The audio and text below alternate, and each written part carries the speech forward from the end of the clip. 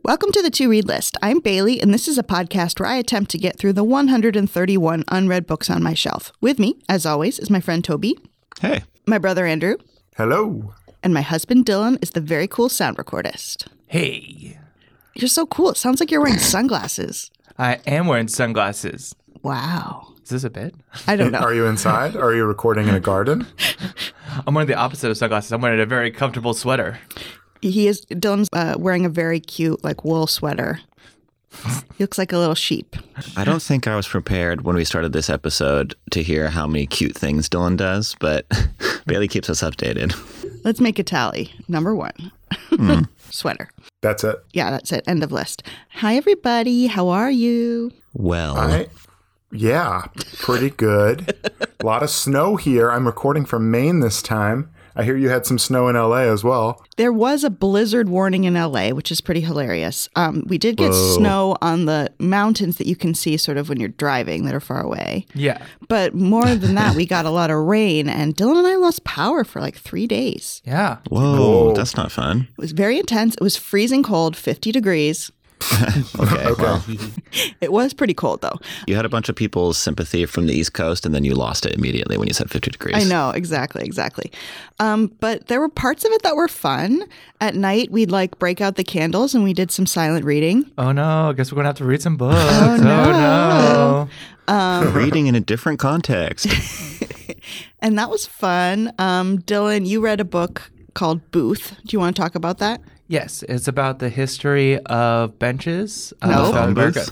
No, it actually was a good book called Booth, but it follows the John Wilkes Booth family. It's by Karen Joy Fowler, and it follows the Booth family. You know, there's other Booths besides John Wilkes Booth. And it's Well, funny. there's Edwin Booth, Yeah. famous actor who gets name-checked all the time in Long Day's Journey into Night. Boom, boom, boom. Apparently, they're very hot. Julius Booth, they were the hottest family in America. It's like the Hemsworths, what you I said. have Yeah. heard this. Well, that's what they were saying. It's Yeah. imagine if Liam Hemsworth killed the president. That's what the equivalent would be today. And then went on the run and they chased him. Yeah. And they do have their own, Chris Hemsworth, Liam Hemsworth, and then their other third Hemsworth brother. That is an actor, technically. What's the third Hemsworth's name? TBD. Rock. Donnie? No, but it is good. It's funny because they focus on, their early life is just so miserable and children dying left and right that I was about to give up. But then after 100 pages, when it starts talking about, the acting career and, basically what the Hollywood scene was like in 1850s, that it gets really interesting. That's interesting. Yeah, Hollywood pre-movies. So, what's the hot play star? Ooh, I bet if he's going to do Julius Caesar tonight. They're all these dry goods merchants who are I want to try my name in pictures. And no, you never make it. And by pictures, I mean those old-timey photographs. You have to sit still for a long time. They're woodcut. Daguerreotypes. They're woodcut influencers. That one got me, Dill. So we had fun reading, but it was an exhausting weekend because we spent most of it trying to convince our 2-year-old that it was just a game. Yeah. It's so fun. Oh, okay. It's so fun to have extra blankets and to, take a bath with flashlights. We made it through. How much snow is there, Andrew? We had, I don't know exactly what the final count was because it started melting pretty early, but I think we probably got about a foot yesterday, and we had a 6-inch storm and another 7-inch storm or 9-inch storm earlier the week. So we just had a lot. I don't think I've ever heard the term 6-inch storm before. And it just, yeah. That's it's the very way evocative. that's the way you describe it. Oh yeah, No, well when he's- you're from Maine, when there's snow all the time, you have to be this one's not too bad. It's only measurement inches. of snow. Or it's it's snowing, but it's not sticking. I didn't have any shame. I was wondering if this was all a lead up to you saying, and I had 9 books of shame, but we don't need to talk about it. I was going to say that I don't have any shame. I want to hear about whether you guys have shame, but I just have to share my new workaround for shame. Okay. Oh, yeah. Do you want to know our results first, or do you want to go to your workaround like a little cheater? I'll just say my workaround really quick, which is that, I've been coping, with life and everything by taking out books from the library for my daughter. And it's a normal thing. And I've every week spent an hour at the library picking them out without her there. So I'm the weirdo. And people have asked me several times, are you a teacher? And I said, no, I'm just a mom. You get that far off look in your eyes. You're like, I used to be.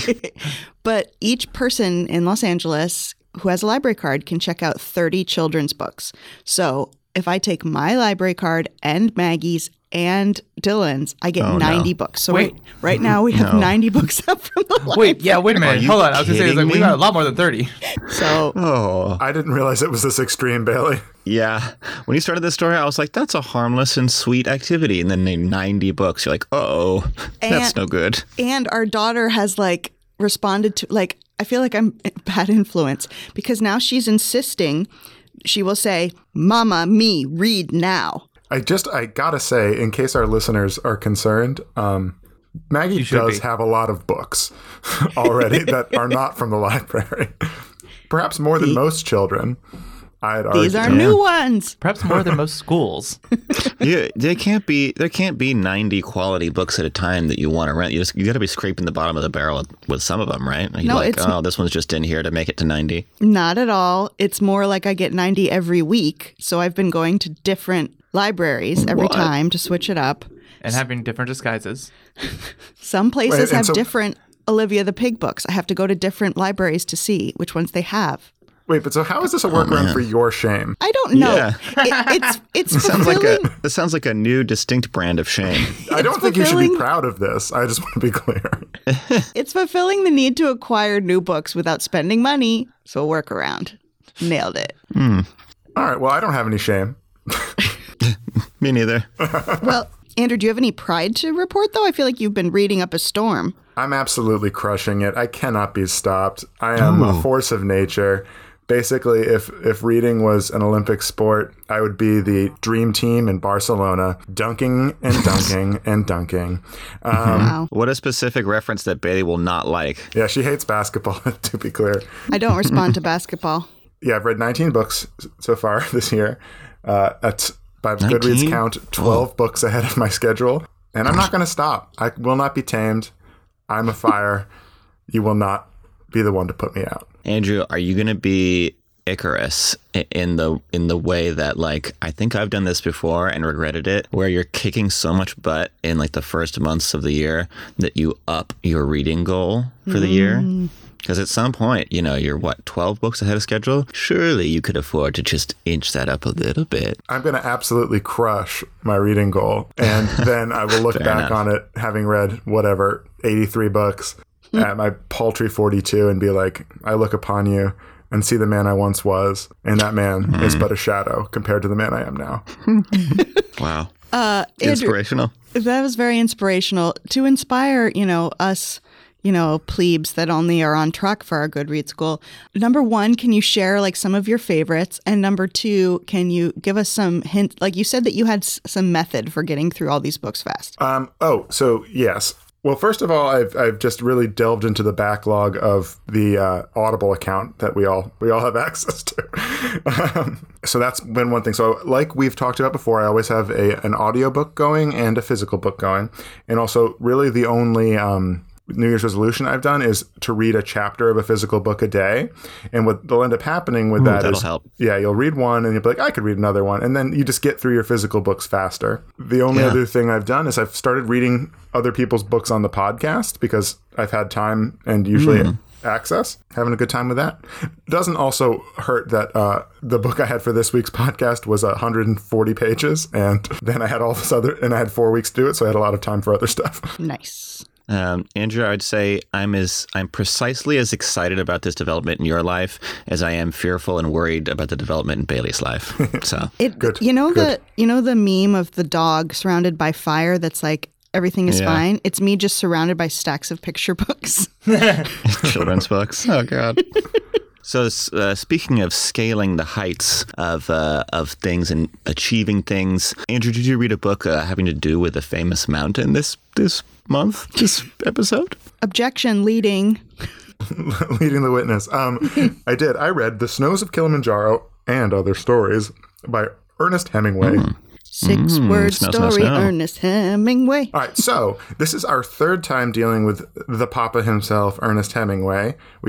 I reviewed The Old Man and the Sea a while back, and Bailey, I think that her first official book for the podcast was A Movable Feast. Is That's that right? correct. Yeah. So Yes, episode yes. 2 of the podcast. So we're digging deep back, but we were still getting our sea legs. Like we were catching a great bass or hunting a noble beast. Our first game, I think, was pretty impromptu in that episode, too. It's like, oh, let's make it a game. No, there's no game in that episode. Our first game comes in episode 2, I think. I don't know. Guys, we've grown so much. We have. I know. So how's the Papa doing? How did it Kilimanjaro go? Kilimanjaro like this. So it's hard. This is a book of short stories, which I'm growing more and more wary of covering on the podcast because every time I finish them, it's like, how do you talk about this? But Yep. so I didn't have like a traditional log line, but enjoy this introductory paragraph. A collection of short tales from one of the canon's broiest and most popular writers. The Snows of Kilimanjaro by Ernest Hemingway doesn't disappoint in that it is incredibly broy. It has a little bit of each of Hemingway's favorite things: boxing, war, Nick Adams, big game hunting, to name just a few. It also contains a core theme of loneliness in one's own mind and the inherent pain of attempting to connect when you're stuck as yourself. So that's just sort of a intro to it. You get a lot of the Hemingway stalwarts. There's a whole story about hunting big game in Africa, a whole story about a boxer's last fight. You know, basically, if you asked one of those AI things to generate a list of topics for Ernest Hemingway to write, you'd probably get this book. There are 10 stories in it, each of which they range from about like 2 pages to 30 plus. They're mostly very digestible in like the 10 to 15 range. Some of these you probably read in your high school English course as like an example. Clean, Well-Lighted Place. I know we read that in high school. I'm not sure if that happened to any of y'all. That sounds very familiar. I think I read it, too. Yeah, that and I think A Day's Wait. Which one is the Big Game Hunters one? Because that also sounds Yeah. familiar. Is that Death in the Afternoon? No, this one is called The Short Happy Life of Francis Maycomer. That's not quite as strong as some of the other ones, so maybe that one, maybe the other big game hunting ones have risen to the top. I have to go ask 2006 Bailey, and maybe she'll know. Yeah. Anywho, let's talk a little bit about orcs and elves then. So the central theme, I'm going to start with some elves, is really powerful. The book is full of stories of people trying to like make their own way in the world, but all sort of stuck with no matter what they do, they're always sort of alone in their own mind, which can be a not great place, or you're sort of stuck in your past, things like that. The classic of literature courses, like I already mentioned, Clean, Well-Lighted Place, is like probably the best example of that, and probably my favorite story in the book, which is just about a man who doesn't want to leave a bar at the end of the night because he has to go home, and then a waiter who feels the same, and the other waiter just being like, what? I want to go home to my family. The other one's like, yeah, but then you have to be alone in your mind. But so that's a particularly strong story. Some of the other ones that stood out were A Day's Wait, which is like a pretty dark story about a kid becoming sick, but with a little twist, and it's very short. It's not as dark as maybe it sounds. Fathers and Sons is like a sort of spanning of 3 generations, a man thinking back to his father while he's like driving in a car with his son. And that's one of the Nick Adams stories, which I don't know a lot about, but he uses a protagonist called Nick Adams a lot. I don't think he ever used him in a novel, but uses him in a lot of short stories. And I think there's 3 in this book where he does that. So it's part of like the Hemingway cinematic universe. Yeah, kind of. It's Nick Adams. I know. He's the Green Lantern, right? I want to talk to you about the Paris Initiative. And then there's also a story called The Gambler, the Nun, and the Radio, which is fun, mostly because it has the only female character in it that isn't just being a tool for the story, who's just a nun who really likes football. I liked that. Nice. Nice. She like refuses to watch it because she needs to pray for Notre Dame because Notre Dame's our mother. Anywho, that's a fun story. And then another one that's pretty good is the other Nick Adams story, which is called A Way You'll Never Be. Definitely sort of digs down into sort of shell shock and post-traumatic stress disorder of war. Again, Hemingway bread, Hemingway butter. But those are sort of the standout stories in the book. I never buy Hemingway butter anymore because there's too much cigar ash in it. Yeah. It always just has a paw print of a six-toed Yeah. cat. And so I guess my overall sort of elf of that is I do like Hemingway's writing. It's fun to visit it. His writing is strong. However, I don't know that I would recommend this one to people starting out with Hemingway, and I have some specific reasons for it. So let's talk orcs, the Uruk-hai. Orcs. Hemingway orcs. Hemingway orcs. Bearded orcs. Drove an ambulance on the Black Mountain. Any Hazelby. This one, we read a lot of things that we have to take into context that it was written in a different time. Things won't always age well. This one in particular, he really luxuriates in using slurs in a way that just never really seemed necessary or even really to be telling the story of, to be improving the story. Yeah. So that's not great. The ones you're thinking of and ones that you forgot you knew. I don't want to be putting a 2023 lens on a book that was written. I'm not sure when this was written exactly, but definitely in a different time. But none of it felt like it was improving the stories. I alluded to this other reason, which is just that he really just seems to dislike women in this book, and that is not always true of his books. He has solid female characters in some of his other books. It's obviously not his strength. It's obviously not something he's known for, but it's usually better than this. In particular, the title story, Snows of Kilimanjaro, the closing story, The Short Happy Life of Francis Macomer, just have characters that are just overwhelmingly just I hate men because why wouldn't I? Because I'm pretty. Just okay, buddy. Sure. I don't see anything wrong with that. Yeah, that does capture how I feel. Yeah, and then there's other stories where they're kind of just used for sexual purposes and don't really seem to have much of a purpose other than that. And so again, just not dope. Undope. Yeah, so this review is sort of kind of all over the place and a little funky, but it's just I wouldn't recommend this being the book you start Hemingway with, even though it is so classic in the subject matter. I feel there are better ways to start. I would always recommend Farewell to Arms first, I think, as my go-to for him. Old Man and the Sea, I didn't have any of these issues with. I thought that was a beautiful story. If you really are into Hemingway, I think it's a good thing to have read. But, I'm not going to be breaking down any doors to read this again. I am going to round up to 3 stars on this. It's very much a 2.5, but I just don't want to call it a 2. Wow. It's just not quite a 2 because there are good stories in it. And it's hard to judge a story collection when some you really like and some are just Because there are some stories that I would rate 4 to maybe even 5 stars. And then some that are that's a 1, baby. So I think it's a fair 3 overall. You said there was one short story in there that was 2 pages long. How good was that one? That one's good. That one's A Day's Wait. Okay. Which is, can I spoil the story? Sure. It's a 2-page story where a kid is sick. The kid thinks he's going to die. And he just it's really morose. And it's what time do you think I'll die, Father? And the dad's you're not going to die. What are you talking about? No, they said my temperature was 102 degrees. You die at this temperature. And it's because the kid only knows Celsius and thinks he's 70 degrees hotter than he should be. What? That's kind of funny. It's all about this painful day's wait where this kid is I'm definitely going to die. No. And then the kid dad's just no, you're not. You idiot. It's one of those famous Ernest Hemingway farces. It kind of is. And maybe I'm misreading it. Maybe the kid dies, but I thought it was funny. I don't think I am. I don't think so. So do you think, Andrew, you'll keep the book on your shelf? Is it worth having in your home? Yeah, I think it is. I think to visit the stories I liked in it if I wanted to. It's also quite an old copy, so there's a little bit of interest in it being sort of an artifact to a certain extent. But yeah, no, I like the stories I like in it enough to keep it around. How does that book smell? Does it smell good? It doesn't smell bad. It's not like one of those old books that has mildewed. Okay. It has a nice old book smell. Let's get some ASMR here. Yeah, I can smell the Marlboros. Yeah. Okay. Well, thank you, Andrew. That sounds, kind of what I expected, I have to say. Some good, some bad, but, always good to read more Hemingway. Toby, do you have any facts on Big Papa Hemingway? I love that accusation. It's always good to read more Hemingway, Toby. That's how I heard Toby. it. I put down my copy of The Old Man and the Sea right now. Yeah, so here we are, back with Papa Hemingway for the 3rd time. It's worth saying that the last time Andrew reviewed one, which is The Old Man and the Sea, Bailey was reviewing the modern masterpiece Redwall. So that's a good episode. You should check that out. Ooh, two giants of literature.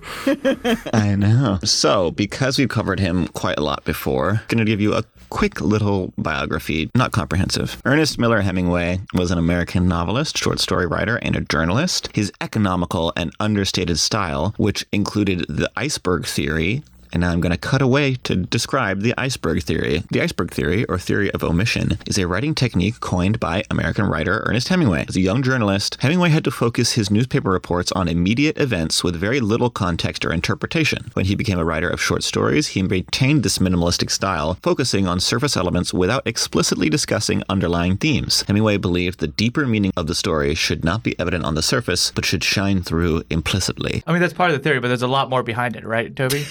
Okay. Dylan, you're really crushing it today. Anyway, here we go. So the iceberg theory had a strong influence on 20th century fiction, while his adventurous lifestyle and public image brought him admiration from later generations. Hemingway produced most of his work between the mid-1920s and the mid-1950s, and he was awarded the 1954 Nobel Prize in Literature. He's published 7 novels, 6 short story collections, and 2 nonfiction works. 3 of his novels, 4 short story collections, and 3 nonfiction works were published posthumously. And basically, he's a giant of classic American literature. If this is the first you're hearing about him, he's pretty good.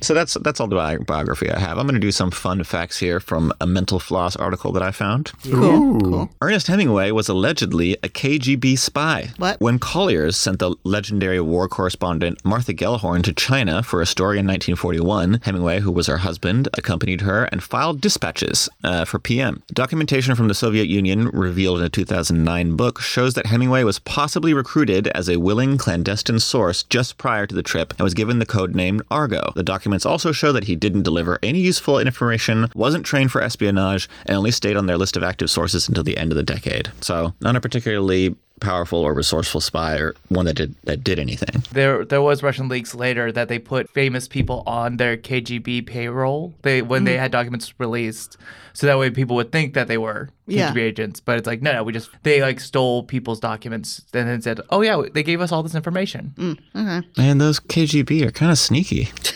Here's another fun fact that is I think it's still PG rated, but here we go. Ernest Hemingway once checked out F. Scott Fitzgerald's penis in a Paris men's room. Ooh. Hemingway talked about his life in a 1964 memoir, A Movable Feast. Heard of it?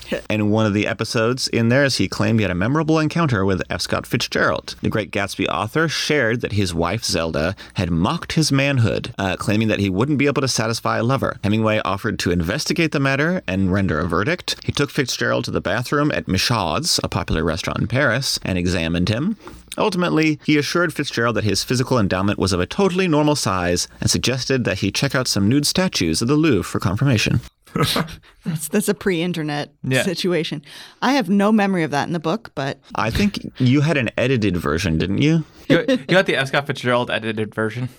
So this last little bit is going to be an excerpt from the article The Art of the Short Story, written by Hemingway and published in the Paris Review in March of 1959. So this is at the height of his fame. This is his advice on writing short stories, in part. Gertrude Stein, who was sometimes very wise, said to me on one of her wise days, "Remember, Hemingway, that remarks are not literature. The following remarks are not intended to be, nor do they pretend to be literature. They are meant to be instructive, irritating, and informative. No writer should be asked to write solemnly about what he has written. Truthfully, yes. Solemnly, no. Should we begin in the form of a lecture designed to counteract the many lectures you will have heard on the art of the short story? Many people have a compulsion to write. There is no law against it, and doing it makes them happy while they do it, and presumably it relieves them. Given editors who will remove the worst of their emissions, supply them with spelling and syntax to help shape their thoughts and their beliefs, some compulsory writers will attain a temporary fame. But when merde, a word teacher will explain, is out of a book, the odor of it will always remain perceptible to anyone with sufficient olfactory sensibility. The compulsory writer should be advised not to attempt the short story. Should he make the attempt, he might well suffer the fate of the compulsive architect, which is as lonely an end as that of the compulsive bassoon player. Let us not waste our time considering the sad and lonely ends of these unfortunate gentlemen. Let us continue the exercise." And he goes on like that for another 12 pages. Wow. Okay. Hey, I think he was just kind of vibing. yeah, he's vibing. Oh, he gets a lot nastier in it. He like spends a lot of his time not really giving advice, but like trying to scare people off from writing in general. And he just weirdly keeps bringing up this bassoon player, and it seems like he's got a personal issue because he's like, Doug. I think he's just jealous that he can't play the bassoon. It's like play the bassoon. It's impossible.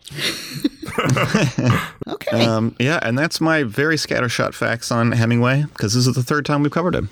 Okay. Thanks, Toby. Good facts. And that is The Snows of Kilimanjaro by Ernest Hemingway. 3 stars. Bailey, you know what's missing from our podcast right now? I think it's Bassoon players. Bassoon players. And the answer to, did you read a book this week? I did read a book this week. I read Our Missing Hearts by Celeste Ng. Miss. Spoiler alert, I read it as well, but I will hold off until the end. Ooh. Toby, did you read it? No, but when I was doing research to find, I didn't really know anything about it. I did research, and now I really want to read it, unless you trash it. So we'll see. No spoilers. If only there was some review that would tell us if we should read it or not.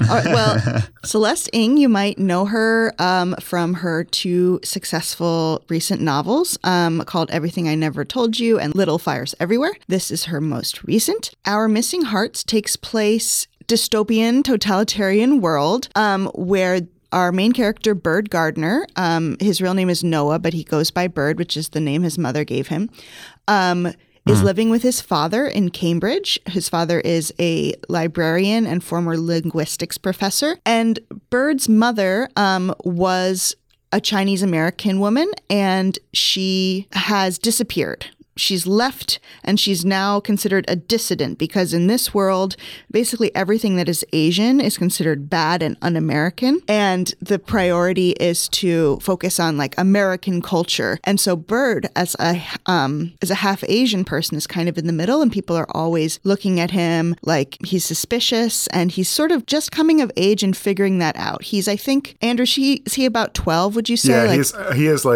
Yeah, he's named as 12. So it's like he probably kind of sensed these things as he was, getting older. But at this point in his life, he's finally figuring out sort of what the world's like and his place in it. And the inciting incident is that Bird gets a letter in the mail from his missing mother, whose name is Margaret. And he knows it's from her because it's addressed to Bird, and she's the only one who calls him that. And it's this picture of a bunch of cats. And that's how it starts, and it becomes sort of a extremely loud and incredibly close type story of like a younger boy trying to follow clues to find the missing parent. And at some point we do follow his mother's perspective. So part of it is Bird finding his mother, part of it is the mother's perspective, and we hear a lot about her story. And it's just beautifully written. I think Celeste Ng is an incredible writer. She brings these really strong themes too that are in every scene, but they don't beat you over the head with it. It's like very subtle and beautifully done.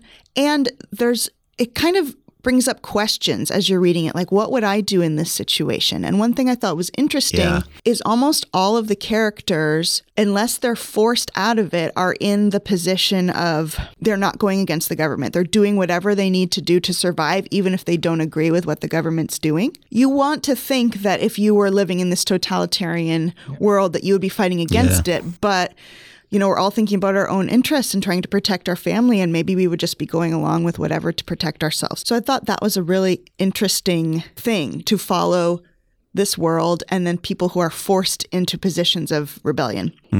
There's also themes of linguistics, of poetry, obviously anti-Asian hate, and also displaced children. That's a really big theme. And I would actually even call it a content warning.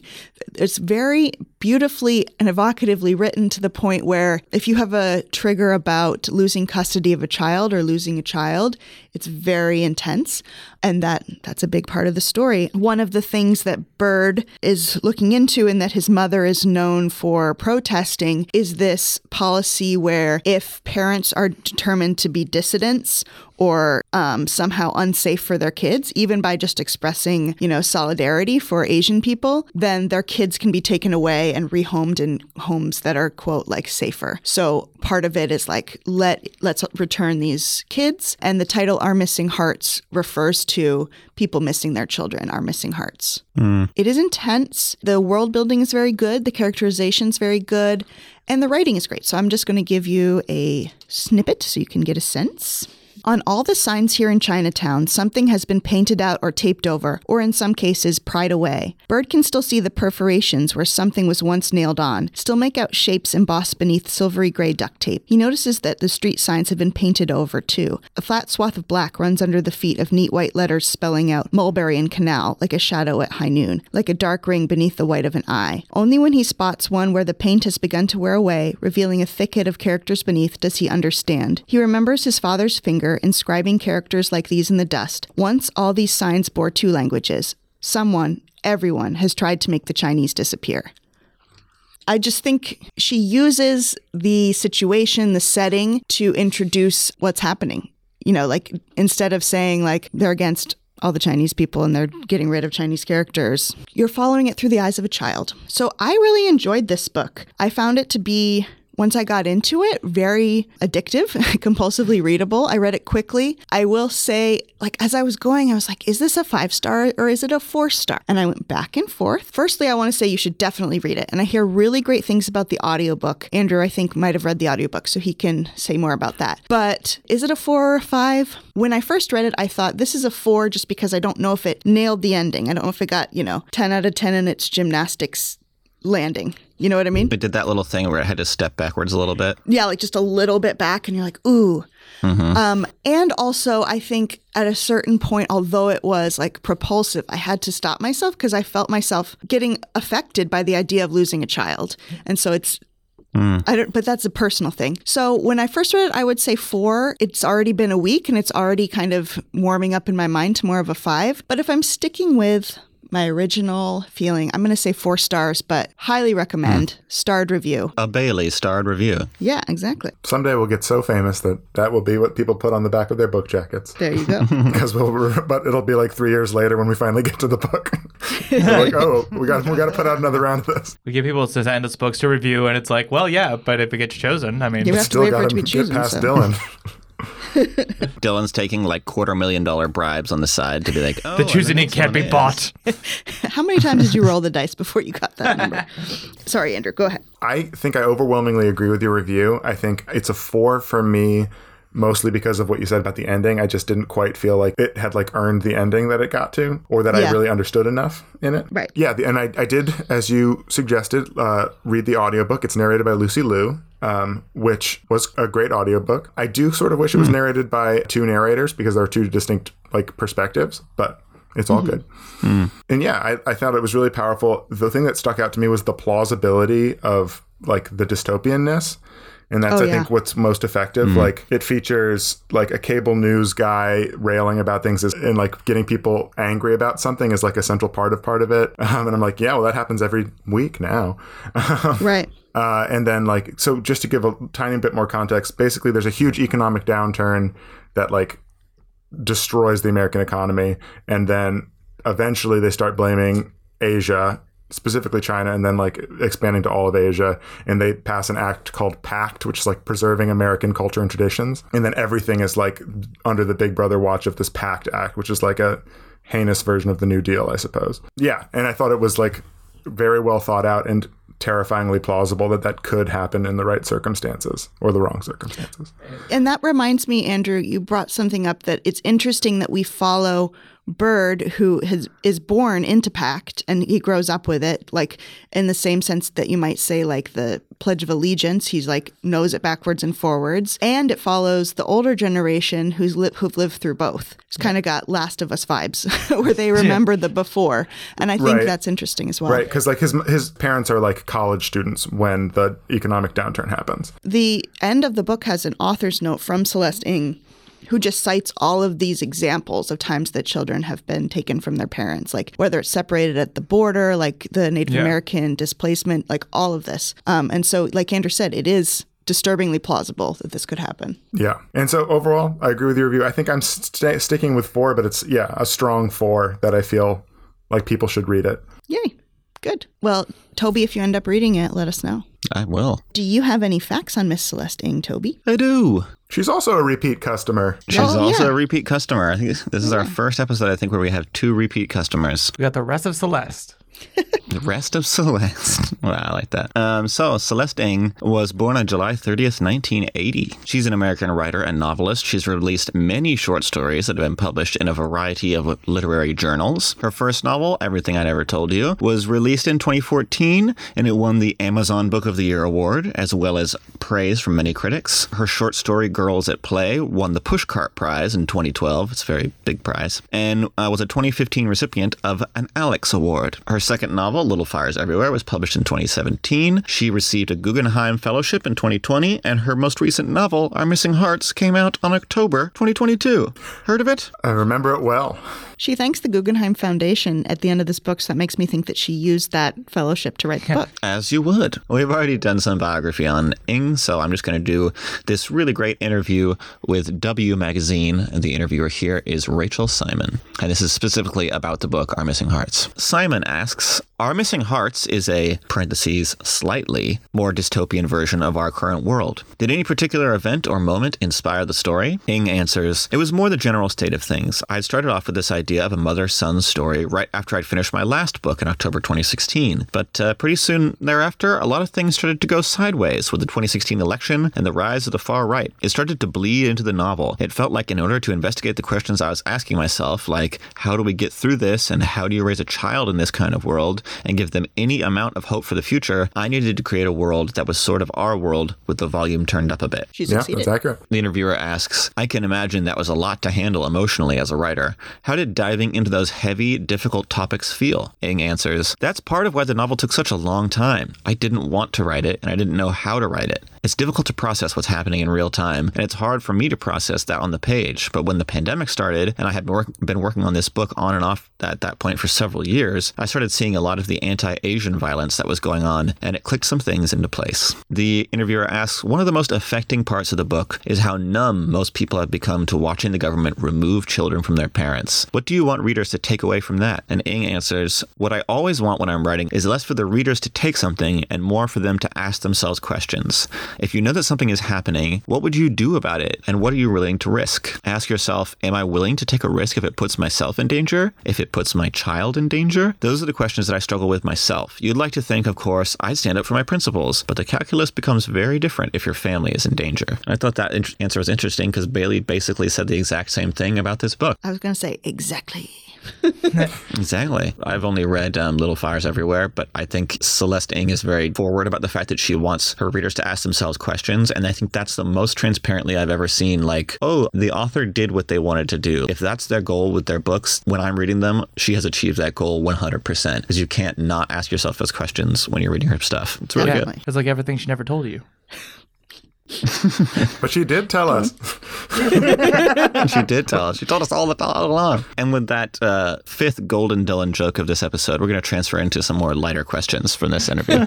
What books are on your nightstand? Classic. Ng Frickin' says- classic question. You go, Rachel. You want to know, though, don't I you? do. Ng says, I just finished reading Hell of a Book by Jason Mott, which was fantastic. It actually made me laugh out loud, and I don't do that a lot, which makes me kind of sad for Ng. That tracks. It is no longer on my nightstand because I immediately gave it to my husband and told him he should read it. So now he's reading it, and it's on his nightstand. I do that. Sometimes I just move my books over to Dylan's nightstand. Yeah. It's a very subtle way. That what you can say is like, I don't have shame. It's technically on his nightstand. The interviewer asks, have you had any song or album on repeat lately? Her answer to this is wild. Ng's answer is, because I have a child who is approaching adolescence, one thing that is on repeat, not by my own will, is Rick Astley. The youths are still Rickrolling. The youths. I was like, oh my God, that's still a thing? And my son was like, wait, you used to do that? Of all the things to pass down to the younger generation, guys, we Rickrolling. And here we go. Here is the big wind-up, the big final question. Do you listen to podcasts? You won't Celeste, believe what the her world answer is waiting. Does she say It's us? insane. She says, The Two there's Eaters. this crazy podcast, these little plucky guys called The Two. No. She says, the one that I picked up most recently is Ologies by Ali Ward. Every week she talks to a different person that is an expert in some field, usually the sciences, and asks them the questions that we all want to know but don't normally ask. Like with a raccoon expert, she asked, "What's the deal with their tiny hands?" Hey, I want to know. That just sounds like a poorly researched podcast. That just sounds like a Seinfeld No, it's joke. Ologies is fantastic. I would say if you forced a gunpoint to listen to a podcast besides ours, you could do worse than Ologies. It's really good. Just as long as it's not Fresh Air by Terry Gross. You hate Cherry Gross. Fresh air. And that's what I got on Celeste Ng today. I'm sure she'll be back because we're probably going to read her next book too. I heard that her next book is going to be called Never Gonna Give You Up. It's called I heard you should click the link in our description of this episode to find out what her next book is. All right, so that is Our Missing Hearts by Celeste Ng. 4 stars, but solid 4-starred review. Solid.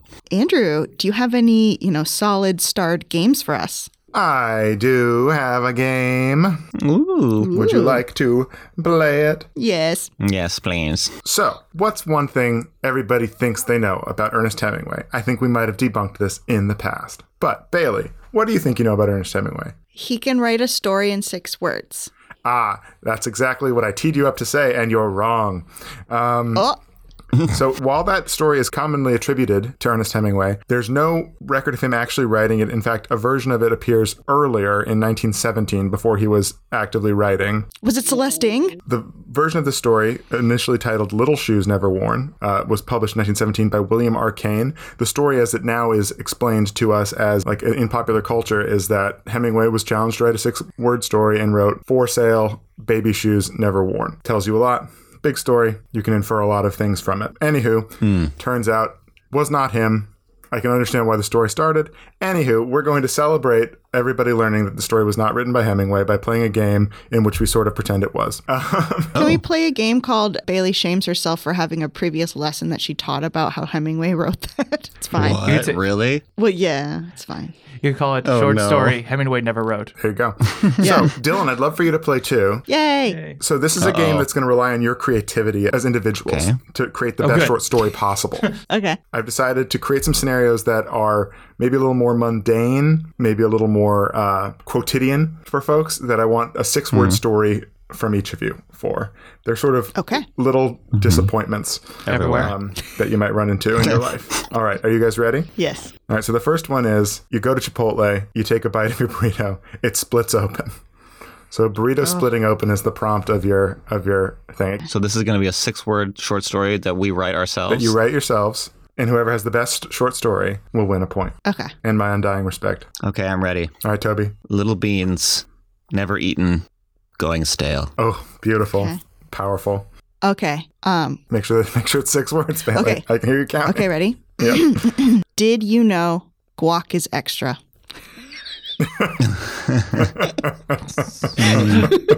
It's a beautiful story. Maybe it doesn't quite Nope, evoke it that the does, burrito is 'cause lost, but I do love it. It's underneath the surface, iceberg lettuce. What about you, Dylan? Do you have one? A loose tortilla, now a bowl. Ooh. Ooh. Now a bowl. Ooh. Okay. I'm going to give that point to Dylan. Ah, I Second hate it when Dylan plays. Second place to Toby, third place to Bailey. All very good. Bailey, yours was wonderful. However, I did not know that a burrito had been lost along the way. Your iceberg was all the way under the water. All right. Not having enough coins for the parking meter after you've parked. are there no credit card readers? No, that's good. Powerful. Wallet empty, gum in card reader. Okay. Similar, but that's good. What's one more ticket anyway, Mom? Ooh. Ooh, defiance in that one. I gotta say, Bailey and Dylan's are too similar, so this one's going to Toby because I like the defiance, the standing up in the face of adversity. Good job, Toby. I was also trying to imply that it was my mom who was going to get the parking ticket. Not Yeah, me. yeah. I think that was clear. Yeah, okay, good. That iceberg was a little bit too high above the water. Got it. No, we got it. 1 point for Dylan, 1 point for Toby. Here comes round 3. Dropping an ice cream cone on your new shoes. So it's doubly painful here. You got to think of two parts of it. All right, you ready? Paolo Nutini, eat your heart out. What? Wow. What? That's a deep cut. I don't What's understand. that? I don't get it. He sang that new shoes song that Oh, like, was popular maybe 12 years ago. okay. Gotcha. A certain segment of the population knows exactly who Paolo Nutini is. Okay, mine is Pete the cat keeps it groovy. You're welcome. Okay, so we're getting weirder here. So fresh and clean, now neither. Ooh. I mean, the clear winner here is the reference I understood, which was just a real story. So Dylan gets the point.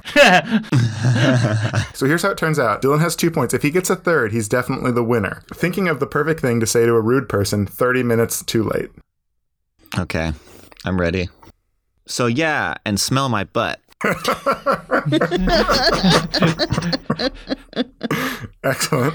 Top that, guys. I don't know if you will. Wake up, 3 a.m., burn activated. Nice, like a transformer. I love it. Yep. Win argument against people in shower. Good. I mean, Toby won here, guys. Come on. Yeah. I know. Child's play. I hate to do this to you, Bailey, but I have one left and 2 people on 2 points and you on 0 points. So Can I just participate? Okay, you can Well, that would be the participate, but I'm spoiler. probably going to pick a winner out of the other 2 so that we actually have a winner. All right, last one. We will see, you jerk. Putting salt in something instead of sugar. This could be anything. Could be a baking project. Could be your coffee. And this is for all the frickin' marbles. American girl Samantha Parkington did it first. 7 stories, 7 words. Okay, so Bailey is out. Yep. Thank you. Bailey has disqualified herself.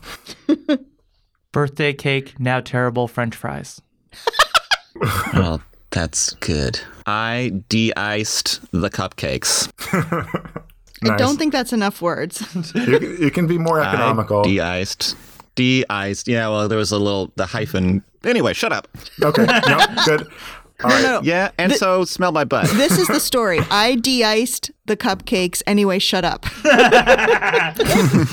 All right, so the winner is Dylan. He got the last one there. Good, well done. Though I do think, yeah, and smell my butt is the best story we saw. So Yeah. Toby wins the secondary prize of most valuable story.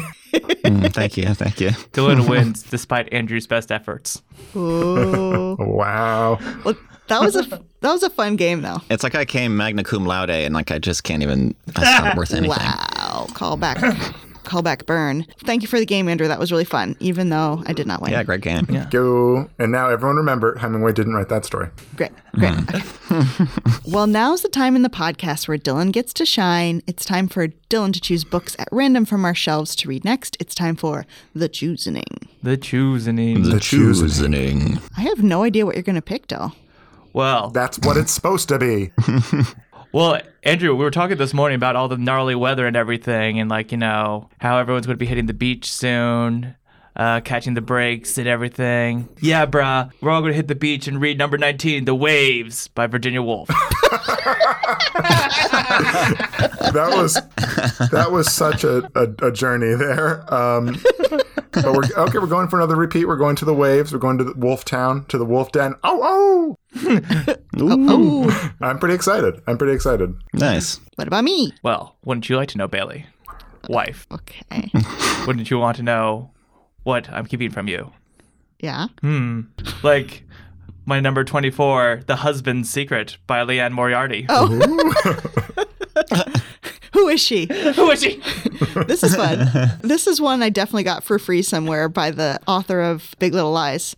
And, I was like, must be fun. So cool. All right. The Husband's Secret. Have you read any of hers besides? Have you read any of hers at all? No. Oh, okay. I really enjoyed Big Little Lies, the show. So All right. Well, that means next week on the podcast, I'll be reading The Husband's Secrets by Leanne Moriarty, and Toby is reading Walk in the Woods by Bill Bryson. Thanks for listening to the To Read List. If you'd like to get in contact with us, you can email the To Read List podcast at gmail.com. Follow us on Goodreads, Instagram, and the Story Graph at the To Read List podcast. And if you're deep in the savannah on your giant wild game hunt, and the impulse strikes you to finally get around to reviewing some of the podcasts you love, please pull out your device, rate us 5 stars. Really helps us spread awareness of the show. It makes us feel good. If you really want to do your part, put down your rifle and write us a review as well. Tell us how much you love us. It means a lot to us. Also, if you find yourself either a boxer in the last fight of his career, recovering in an Italian hospital in the First World War, or any other brave, true, and noble place, lean to the person next to you and say, hey, heard of podcasts? have I got the one for you? So tell a friend, tell your family. Word of mouth is our best way of finding new listeners, and we'd really appreciate it. What we'd like you to do is go to a bar, be the last one there, and tell the bartender. And tell the two waiters who are talking about you, about the podcast you're listening to. Perfect. Thanks to Toby and Andrew for co-hosting the podcast with me, to Dylan for sound recording, and to Miss Jillian Beth Durkee for composing our intro song. See you in 2 weeks. Happy reading. Books.